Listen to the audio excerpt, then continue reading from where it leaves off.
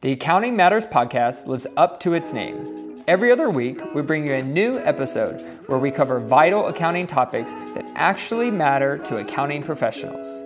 Each episode, we introduce a new topic and then highlight and discuss the key areas. And we hope you stick around for all things accounting from A to Z.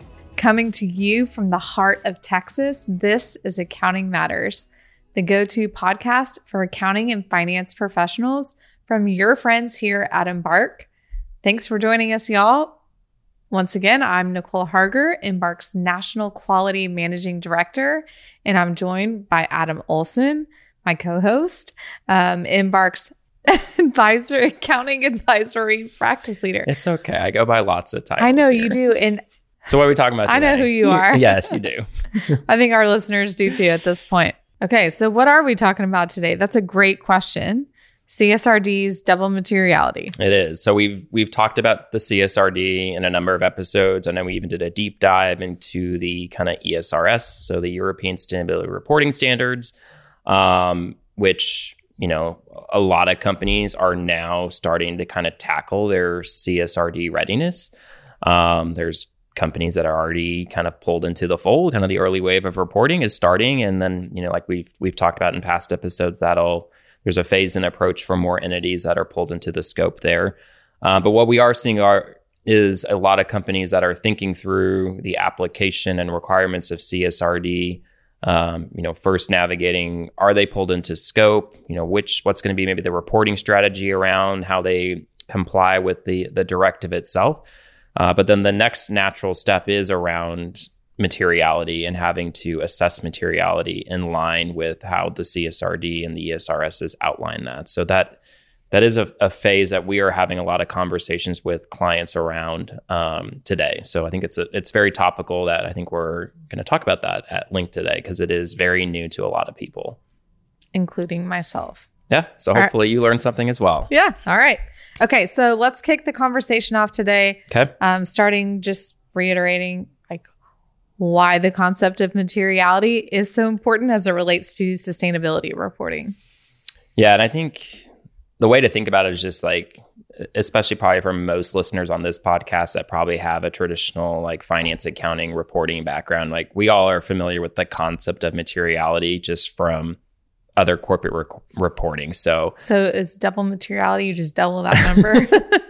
No, not quite. And we'll get into that more. And I wish it were maybe that simple, but I think it's also a good reason it's not that simple. But materiality in general, right? It helps companies really kind of identify what are the most important issues for them to report on and provides those stakeholders with more meaningful and relevant information. And so, the concept of materiality is based on the idea that not all matters, not all issues, not all topics or transactions are equally important, and companies really can focus their efforts on what is material to their business and what matters to their stakeholders. And so through the financial materiality lens we're all familiar with, it's obviously a lot of times just thinking through that through the eyes of lenders and investors and things like that. But as we'll talk about today, we're kind of opening up that stakeholder group and then the complexities that come with a kind of evolving the traditional concept of materiality as most finance professionals know it as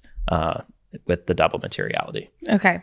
So with that out of the way, the CSRD requires companies to utilize a double materiality approach to their reporting, which is discussed in the ESRS. Mm-hmm. How do those reporting standards define the concept of double materiality?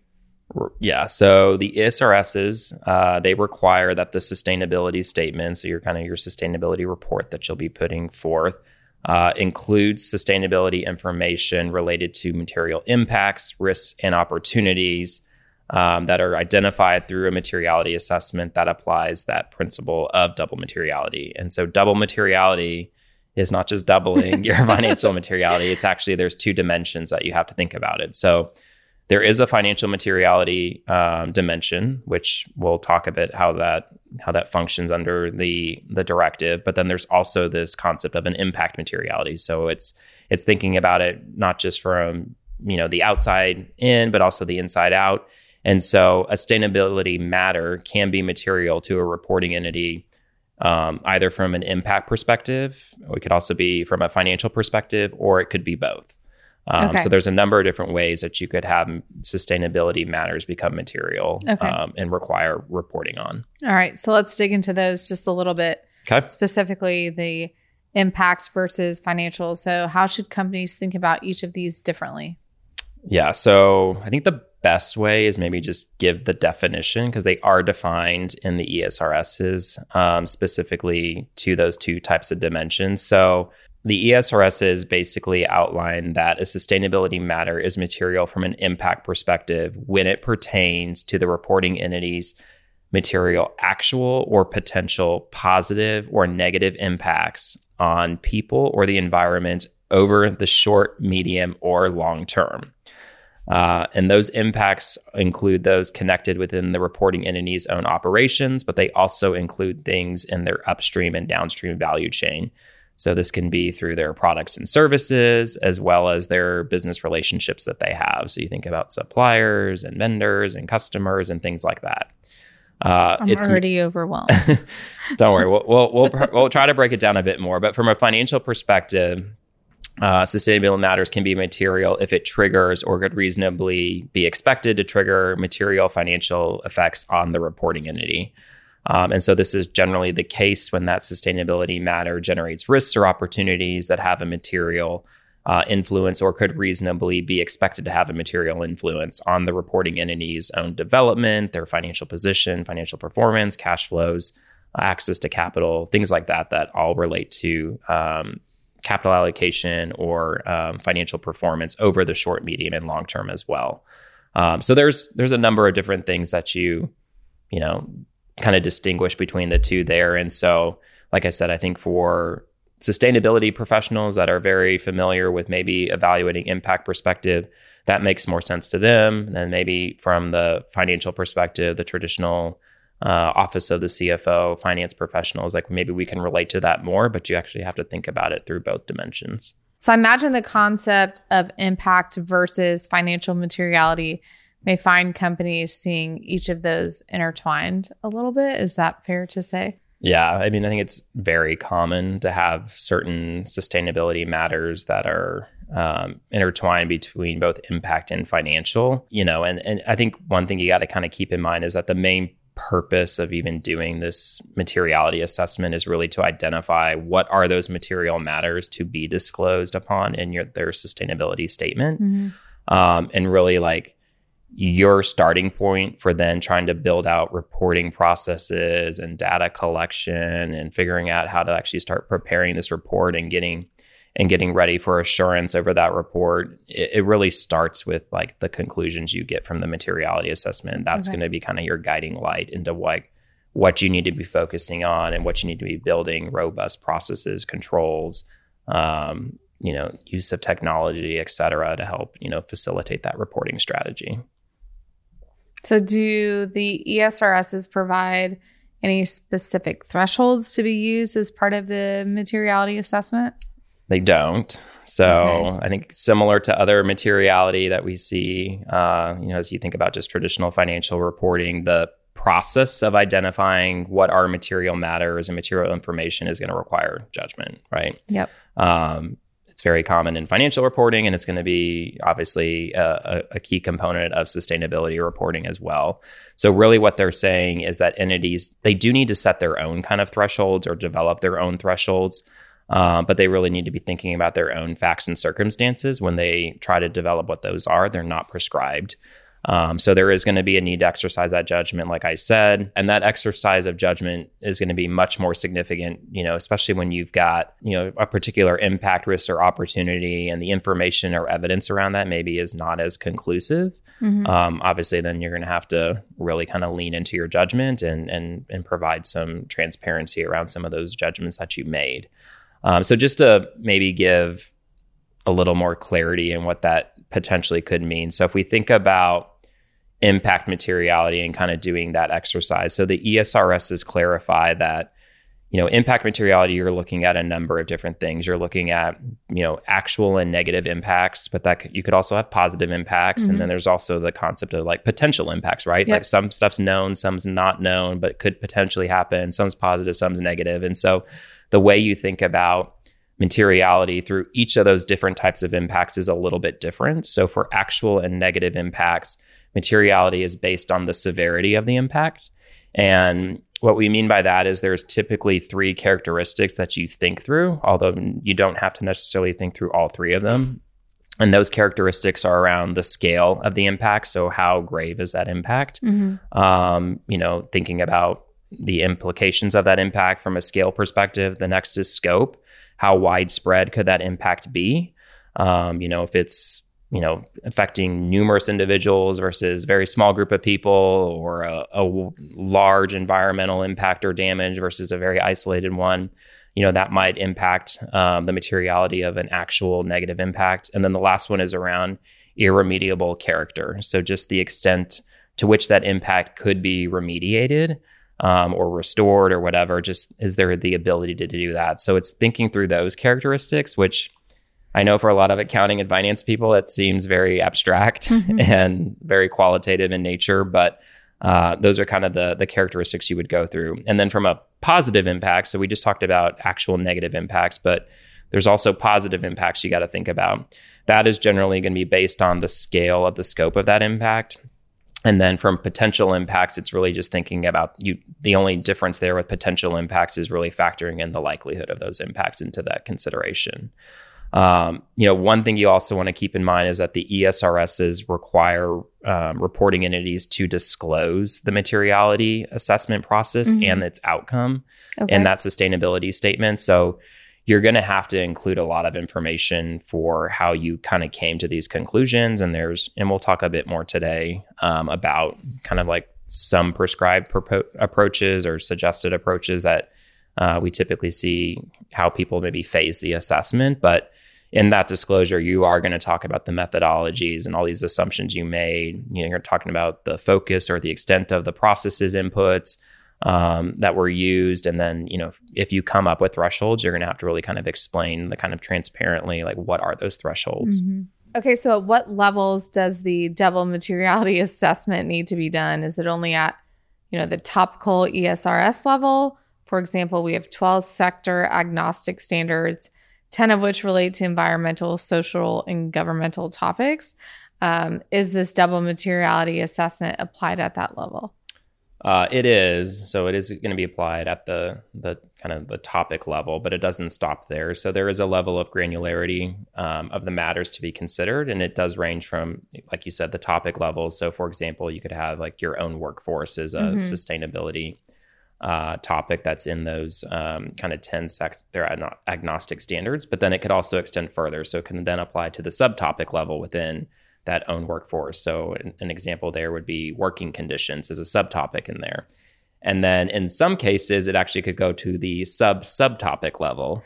And so if you drill even further into working conditions, like maybe it's specific to health and safety. Mm-hmm. So that's how this application of materiality can actually, like I said, it can go down multiple levels within each of those different ESRSs. So it's something that companies are going to have to do, robust diligence around, and will take time. And so these 3 levels of granularity, like if you kind of read through the ESRSs put forth by FRAG, those are collectively, like, you'll hear them referred to as sustainability matters, and that could encompass anything within the topic, subtopic, or subtopic. All right. Okay. So what happens after a company identifies a sustainability matter as material? Yeah. So once a matter has been identified as material, the reporting entity refers to the requirements in whatever that respective topical ESRS is to identify the information that needs to be disclosed on. So for example, if a reporting entity concludes that pollution of water is a material sustainability matter, it would be required to provide information related to this sustainability matter that follows the requirements of the disclosure requirements outlined in the environmental topical standard on that matter. So in this example, that would fall under kind of ESRS E2, which is the second environmental standard. And within that standard, there are several sections that would apply here. So you have the policy section in E2 and E2-1, you've got the actions and resources in E2-2, the targets in E2-3, the pollution of air, water, and soil in E2-4, and then anticipated financial effects of, materially polluted related risks and opportunities in E2-6. So there's several things then within that come into the purview. And so you have to really navigate those topical standards once you've determined it's a material sustainability matter. Okay, so is it possible to have sustainability matters identified that are not specific to any existing ESRS? It is. I would say a lot of companies will start with the existing ESRSs as a way to guide them, but it is possible. And that they didn't think about everything. Well, it's not that. It's just that, and we may get into this a little bit, but like there are future standards that are expected to be released. This first kind of sector agnostic is the first batch, but there are plans to release sector specific, right? So things that only come up to certain sectors. And so in the absence of those today, you could still have sustainability matters that once you kind of do your materiality assessment exercise that come up that aren't already prescribed in these sector agnostic ones that you should still disclose. And the ESRSs allude to that and say that, yes, if there is something that does not necessarily fall under the purview, you should still disclose any entity-specific kind of sustainability matters that are material. Okay. So the first set of ESRS that you just alluded to includes over 1,100 data points across all of its potential topical disclosures. Does an entity further assess the materiality of information to inform those sustainability matters? Yes. So determining the materiality of information is a step that follows the materiality assessment, and that leads to the identification of the material matters to be reported on. And that will be applied at the more granular level of those data points. Okay. So is there specific criteria an entity uses to assess materiality of information when trying to inform kind of which data points are relevant? There are. So the criteria to determine the materiality of information, it's really based on the relevance, and that's outlined in kind of the ESRSs. So what that includes is the significance of the information in relation to the matter it depicts, or it could also just relate to its decision usefulness. And that decision usefulness is really for primary users of general purpose financial information, or it could also include the users whose interest is on the reporting entity's impact. So, and what I mean by that is it really is just pulling in both a financial materiality focused lens as well as an impact materiality focused lens. In practice, information that is material under kind of the decision usefulness perspective is, in many cases, if not most, is also going to be material under kind of the significance perspective. It doesn't always have to be, but it tends to be. And that kind of just relates back to where we talked about, the intertwining of both like a financial impact and financial materiality and impact materialities. Those concepts tend to intertwine. And then the last thing I would add is that there is kind of an appendix list within the ESRSs of all the data points that, let's say, assume you had to disclose every single sustainability matter and topic and all the related data points, which, is like over 80 disclosures and 1,100 data points. There is a master list, if you want, kind of an appendix of that. And so there's an assumption in the reporting for that stuff that if you determine something not to be material, you generally have to actually include a statement explaining all of the ones that you determined were not material to you as a reporting entity as well. Wow. Okay. So let's talk through the practical process to apply the double materiality assessment. Does the ESRS prescribe an approach or methodology for how this assessment should be done? It doesn't. Of course. But in a similar vein, I guess, if you think about financial materiality, really isn't anything that's prescribed as well. It's stuff that's kind of developed over time. We've obviously had a lot longer history of the concept of financial materiality to develop kind of common practices around that. And so I do think we'll see an evolution here, but it doesn't necessarily prescribe this is how you have to do it.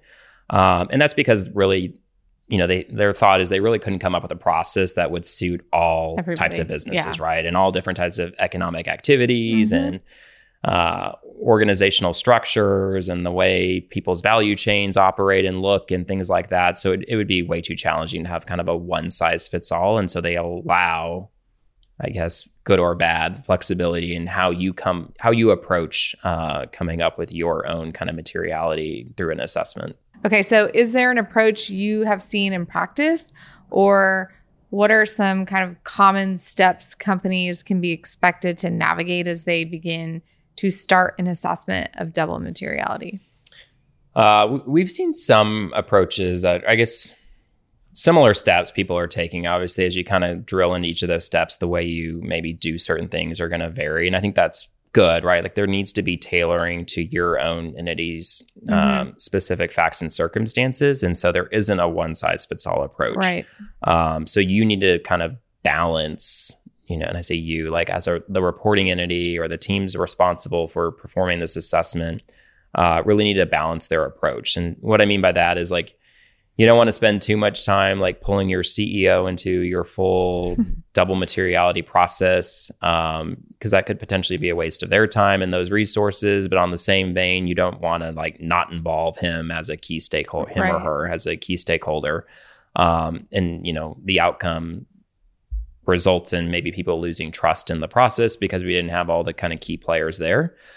Similarly, like we'll talk about is like stakeholder engagement is huge. If you think about double materiality, it's not just investors and lenders that are important here. You got to think about multi-stakeholder groups, your own employees, your customers, broader society, the communities that you operate in or you influence, things like that. There's broader stakeholders that are necessary to get input from, but it doesn't mean always that, hey, we need to interview thousands of different stakeholders to inform ourselves, but maybe, we can be more strategic there, because if you get too many inputs, it maybe could blur some of the results, right? And where maybe less significant stakeholders are muddying up some of the results. But then in a similar vein, if you don't involve enough stakeholders, maybe you potentially will leave gaps in sustainability matters you should have identified. Okay, so keeping that in mind, what are some kind of fail-proof steps one could take to do that? Yeah, so we, when we're advising clients, I guess, or maybe when I'm advising, because there might be people who might like break this into more steps, but let's just for simplification, like I think of it through kind of 4 phases. All right. So phase 1 is really understanding the value chain impacts and then who are the relevant stakeholders. And so here it's important that your value chain and stakeholder selection, you spend enough time doing your due diligence around that. You want to make sure you have a holistic group of stakeholders. Like I said, limited stakeholder engagement could lead to gaps. Extensive stakeholder engagement, one, could be really expensive and also take a lot of resourcing. So you really have to strike a balance into who you want to reach out to. And then even when you're thinking about your material sustainability matters, striking the right level of granularity balance is important, because you don't want to ensure that some of your topics are too generalized. Like you wouldn't want to just say like, well, climate change is a material sustainability matter. Maybe there's specific things within the climate change topic that are actually more relevant to your stakeholders and more material to your business or the reporting entity. And so you want to make sure you're drilling in appropriately so that what you ultimately are reporting on is the most meaningful information to that broader stakeholder group. And so that's an exercise I think that is, especially for companies that haven't done this yet, it is something that probably will get refined over time. But, it's definitely something you don't want to just do like a quick little, let's spend an hour thinking through this and throw something together and move forward. Like this is what we should be, who we should be engaging, and this is what we should be asking about. Like spend some, a good amount of time really doing your due diligence there, and thinking about, broader implications of doing this exercise. Okay, so that was phase 1. What about your kind of next phase 2? Yeah, so phase 2 then is going to be the identification of the actual and potential impacts, risks, and opportunities related to those sustainability matters. So in this step, reporting entities are going to identify what are those material impacts, risks, and opportunities across its own operations, as well as the value chain, so upstream, downstream value chain. And so in doing that exercise, what generally happens is you end up with a long kind of inventory list of all those impacts, risks, and opportunities that you would then take for further assessment and analysis. So there is a list of sustainability matters, like I mentioned, already included in the ESRSs that could help support this process. Okay. And also help to ensure at least completeness of all the topics, subtopics, and subtopics that the ESRSs identify. But then again, like we talked about earlier, there could be things that are outside that list that are relevant. Maybe they're very sector specific to your type of business, that you would also potentially want to include, at least until more specific sector sustainability standards are put forth by FRAG, that also need to be included in that. So in practice, a reporting entity might begin, like I said, starting with that list that's included in the ESRSs. So maybe they'll just scan that list and compare it to maybe a list they already have. So there's a number of companies that may have already been doing voluntary reporting on a number of these kind of topics or issues, or maybe have been through some type of version of a double materiality type assessment through some of their own voluntary reporting. So that's one way to think about it, looking at it through that lens and kind of just using that as a guide. But there also are a number of people that will probably be doing this for the very first time and have nothing to start with. And so the best practice may be to actually just use that list as a complete guide, really in a detailed version. Like you're going to have to kind of go through that detailed list and spend some time there really kind of combing through what makes sense from this master list. While also considering, like I said, anything that might be entity specific that's not included in there that could be potential one size fits all. Okay. Stakeholder engagement is a critical component of that materiality approach that you walk through. So does the ESRS mandate to actively engage in dialogue with affected stakeholders for the materiality assessment process?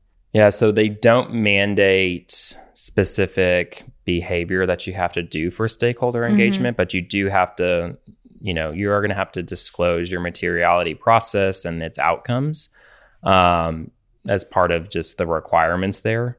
But, even though they don't mandate that you have to do stakeholder engagement, almost all entities are going to have to do some type of engagement and the way you do it is going to look different from entity to entity. And that's where we talked about the process isn't prescribed, because how you might engage stakeholders, depending on who are those key stakeholders for your business, might be different than another company or even a competitor. So stakeholder engagement, though, is very central to the materiality assessment, because that is really going to help inform what matters and what you should be reporting on.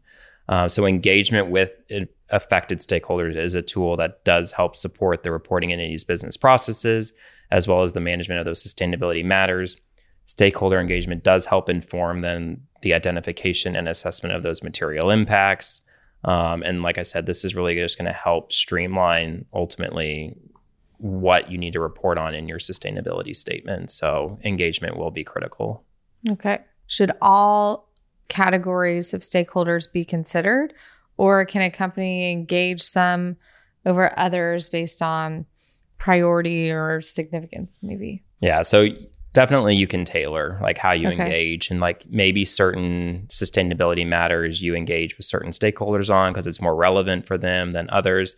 So it isn't even a one size fits all that you have to do reach out on all sustainability topics with this, the broader stakeholder group. You really should be tailoring it.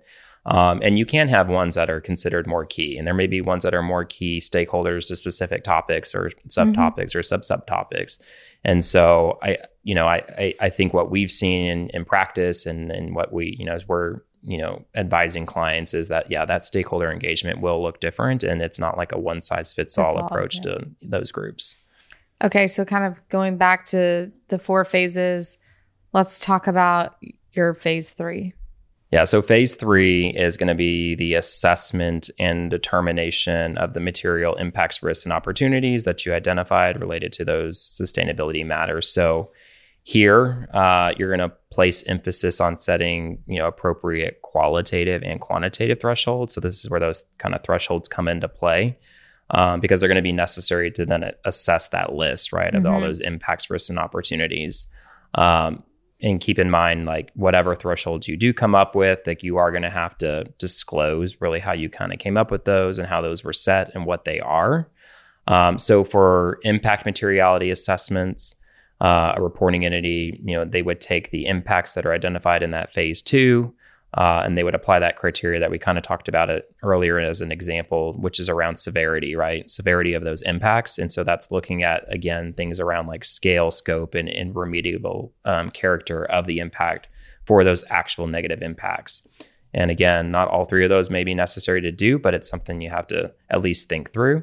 And then again, for the potential negative impacts, the undertaking or the reporting entity, they're going to have to then just factor in the estimation of the likelihood of that negative impact, and then map that to the relevant time horizon. So over the short, medium, and long term.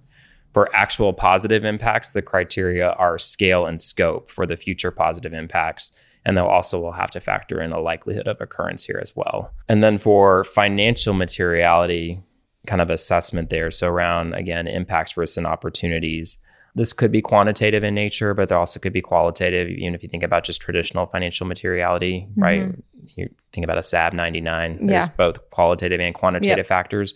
But you're thinking about both quantitative and qualitative kind of thresholds that really are going to be derived from the financial effects in terms of like either performance or financial position or cash flows, access to or cost of capital as it relates to the reporting entity there. So a little bit more quantifiable, less abstract in a way, but still derived from kind of what those material risks and opportunities might be. Okay. And then after each of those are performed, so again, you're taking all those potential sustainability matters, that list you got, running it through an impact assessment, a financial, assessment. Then what you do is you really are kind of consolidating the results of both of those. So what is the outcome of the impact and financial materiality dimensions? And you want to kind of consider their interaction amongst the kind of the broader sustainability matters that you're navigating.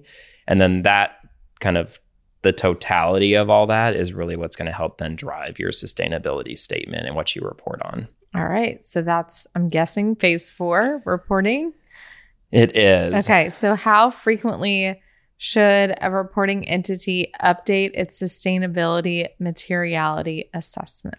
So the ESRS is more or less, just if you think about the CSRD and the frequency of sustainability reporting, it is annual. So there is an expectation that each kind of reporting period, you would refresh your materiality assessment and make sure, past conclusions, if there's new sustainability matters or changes in certain topics, or maybe a mix above the stakeholder group, you want to make sure that your whatever you're reporting on that year is most relevant again to that stakeholder group.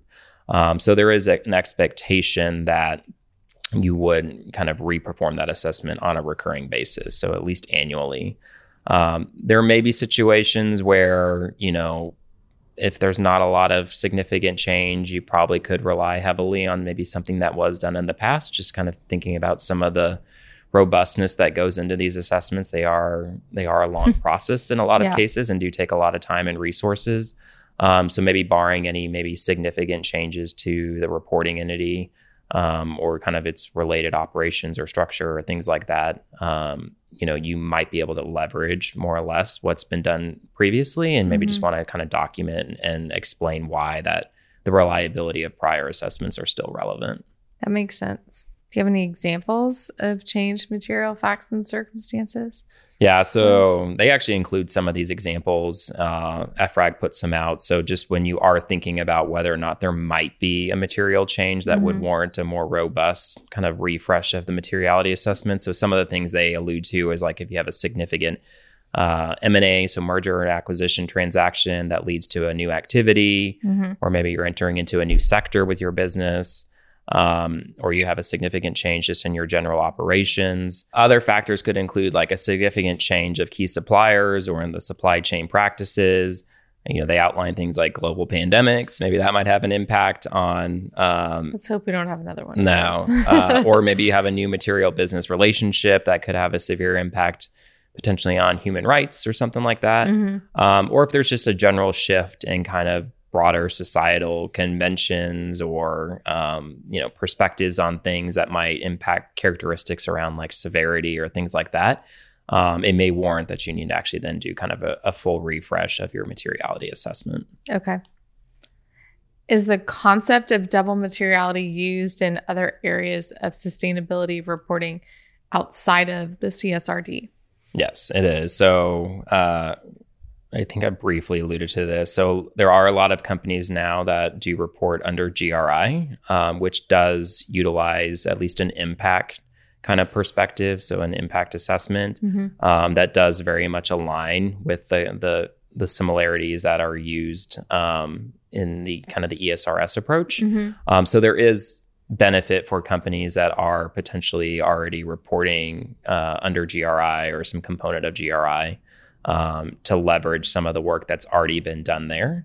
So that is good that there is that. And I would even say that GRI and FRAG, they've been very active in working together and just understanding the importance of interoperability, just with a lot of companies that have been investing a lot of time, energy, and resources into voluntary reporting, really creating resources and tools that people can leverage as they're trying to figure out maybe what they're already doing, how that could apply to some of the requirements under the CSRD. And so there is, I think they released not too long ago, actually an interoperability index that helps kind of walk through kind of a compare and contrast if you want, but really kind of shows a lot of the elements where there is leverage between the two different with the framework and then, the regulation as well. So I think that's helpful. But yes, this isn't just brand new to kind of the ESRS, but it is going to pull a lot of companies that historically probably that aren't reporting under GRI that are now going to have to go through this thing. Okay. So I know there are future plans to release additional reporting standards for the CSRD. For example, future standards on sector-specific topics. So you touched on that a little bit. Some of those are already in development, as you mentioned. How might those, once they're released, impact the materiality assessment in future years? In short, it's likely to create additional topics, subtopics, and subtopics. That they're going to have to consider. So it's just another layer, right, that they're kind of adding on. Yep. So that will potentially change your evaluation, maybe change even the stakeholder groups that you're engaging with as you're thinking about potential impacts, risks, and opportunities that might be material sustainability matters for you. So it just adds another layer to it. Yep. And like I said, in the absence of some of those sector specific things, like, companies are still expected to think about any entity specific matters. And again, just because they're not in maybe that master list that's included in the appendix of the ESRSs, like there could be additional things that would be prudent to still report on, and companies would want to report on to really kind of give full transparency to what's material to their stakeholders. So as we've talked about on past podcasts around mandatory and regulated sustainability reporting, assurance is a key component of those requirements. So kind of with that in mind, what do companies need to think about when performing and documenting their process around materiality? Yeah, and that's important. And this is, this is true for anything that's going to be subject to assurance, right? Like documentation is just key, right? So it doesn't require you to have to document a certain way, but there is going to be a certain level of documentation that's expected, whether that's for internal purposes because your board or your certain audit committees that maybe get pulled into the fold here want to understand the process for how sustainability reporting was constructed and how you determined what was material. But it's also going to be necessary, right, for your assurance provider. Like they're going to want to see, they're going to like the more detailed you are and, making kind of those key judgments and assumptions and documenting your approach and why you did certain things and explaining the rationale. It will save a lot of headache down the road. And so, we always advise people like for sure, like documentation is key. And it's definitely something you want to make sure you're building a robust process around. Okay. So before we wrap, can you share some practical considerations or takeaways you would want our listeners to keep in mind? Yeah. So there's a few, I guess. So one is, just think about like what you're doing today, right? And try to leverage that to the extent you are doing stuff today. So like, again, if you're a more mature sustainability reporter, you're familiar with GRI, you're going to note that there's a lot of similarities with elements of how kind of the ESRS's approach materiality. But it isn't going to just be enough to just say, we've done this under GRI and this is fine under the ESRS. Yeah. There's going to still need to be some due diligence done there. And to ensure that, you've got full alignment with what the requirements are under the ESRSs. But again, you also want to make sure that process is planned, thinking about your compliance requirements, that you've got enough time to kind of get through this assessment, especially as it relates to like broader stakeholder engagement, and involving those that are necessary in the conversation and building that time and the resources to get through that.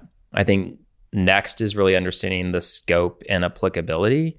So for many companies, they probably have, especially multinational, that may have very complex organizational structures. They may have different holding company groups spread throughout the EU or things like that. I think even just figuring out what your reporting strategy might be, because you could have multiple reporting entities on the surface that could be pulled into different reporting obligations under the CSRD. And those might be in different jurisdictions within the EU. And so as each jurisdiction transposes this into national law, there could be differences in some of the requirements. And what I mean by that is they wouldn't change any of the baseline requirements that are outlined, but there could be incremental things. And so really trying to develop a robust strategy for how you plan to report is important, because once you've identified who are the reporting entities, whether maybe there's one like kind of consolidated or artificial consolidated entity that you're reporting under, like you're going to have to do a materiality assessment for that entity. And then if you decide to report in multiple jurisdictions, you're going to have separate materiality assessments for each of those reporting entities. So there does need to be put some thought into what is the most effective, kind of the pros and cons of different reporting strategies. And there's a number of reasons why you might consolidate and do certain type of reporting versus not. And that's really going to be facts and circumstances based.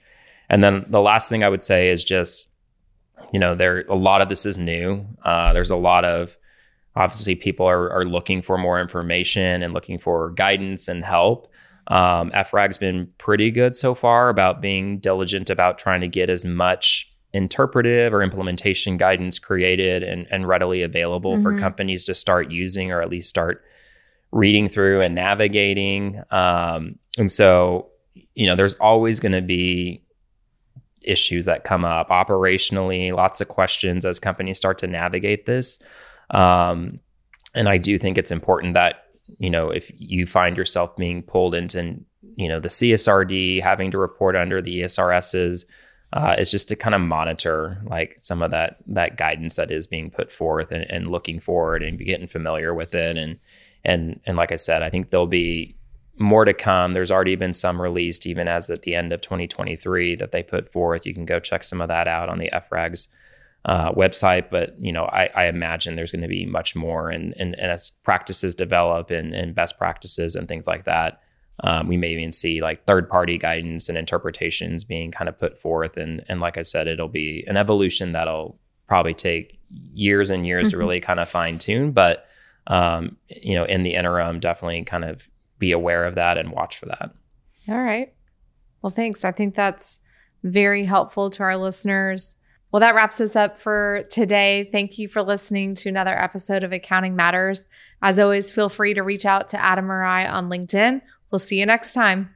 This podcast is for general informational purposes only Embark makes no representation or warranty as to the accuracy or completeness of the information contained in the podcast series, and it should not be used as a substitute for consultation with professional advisors.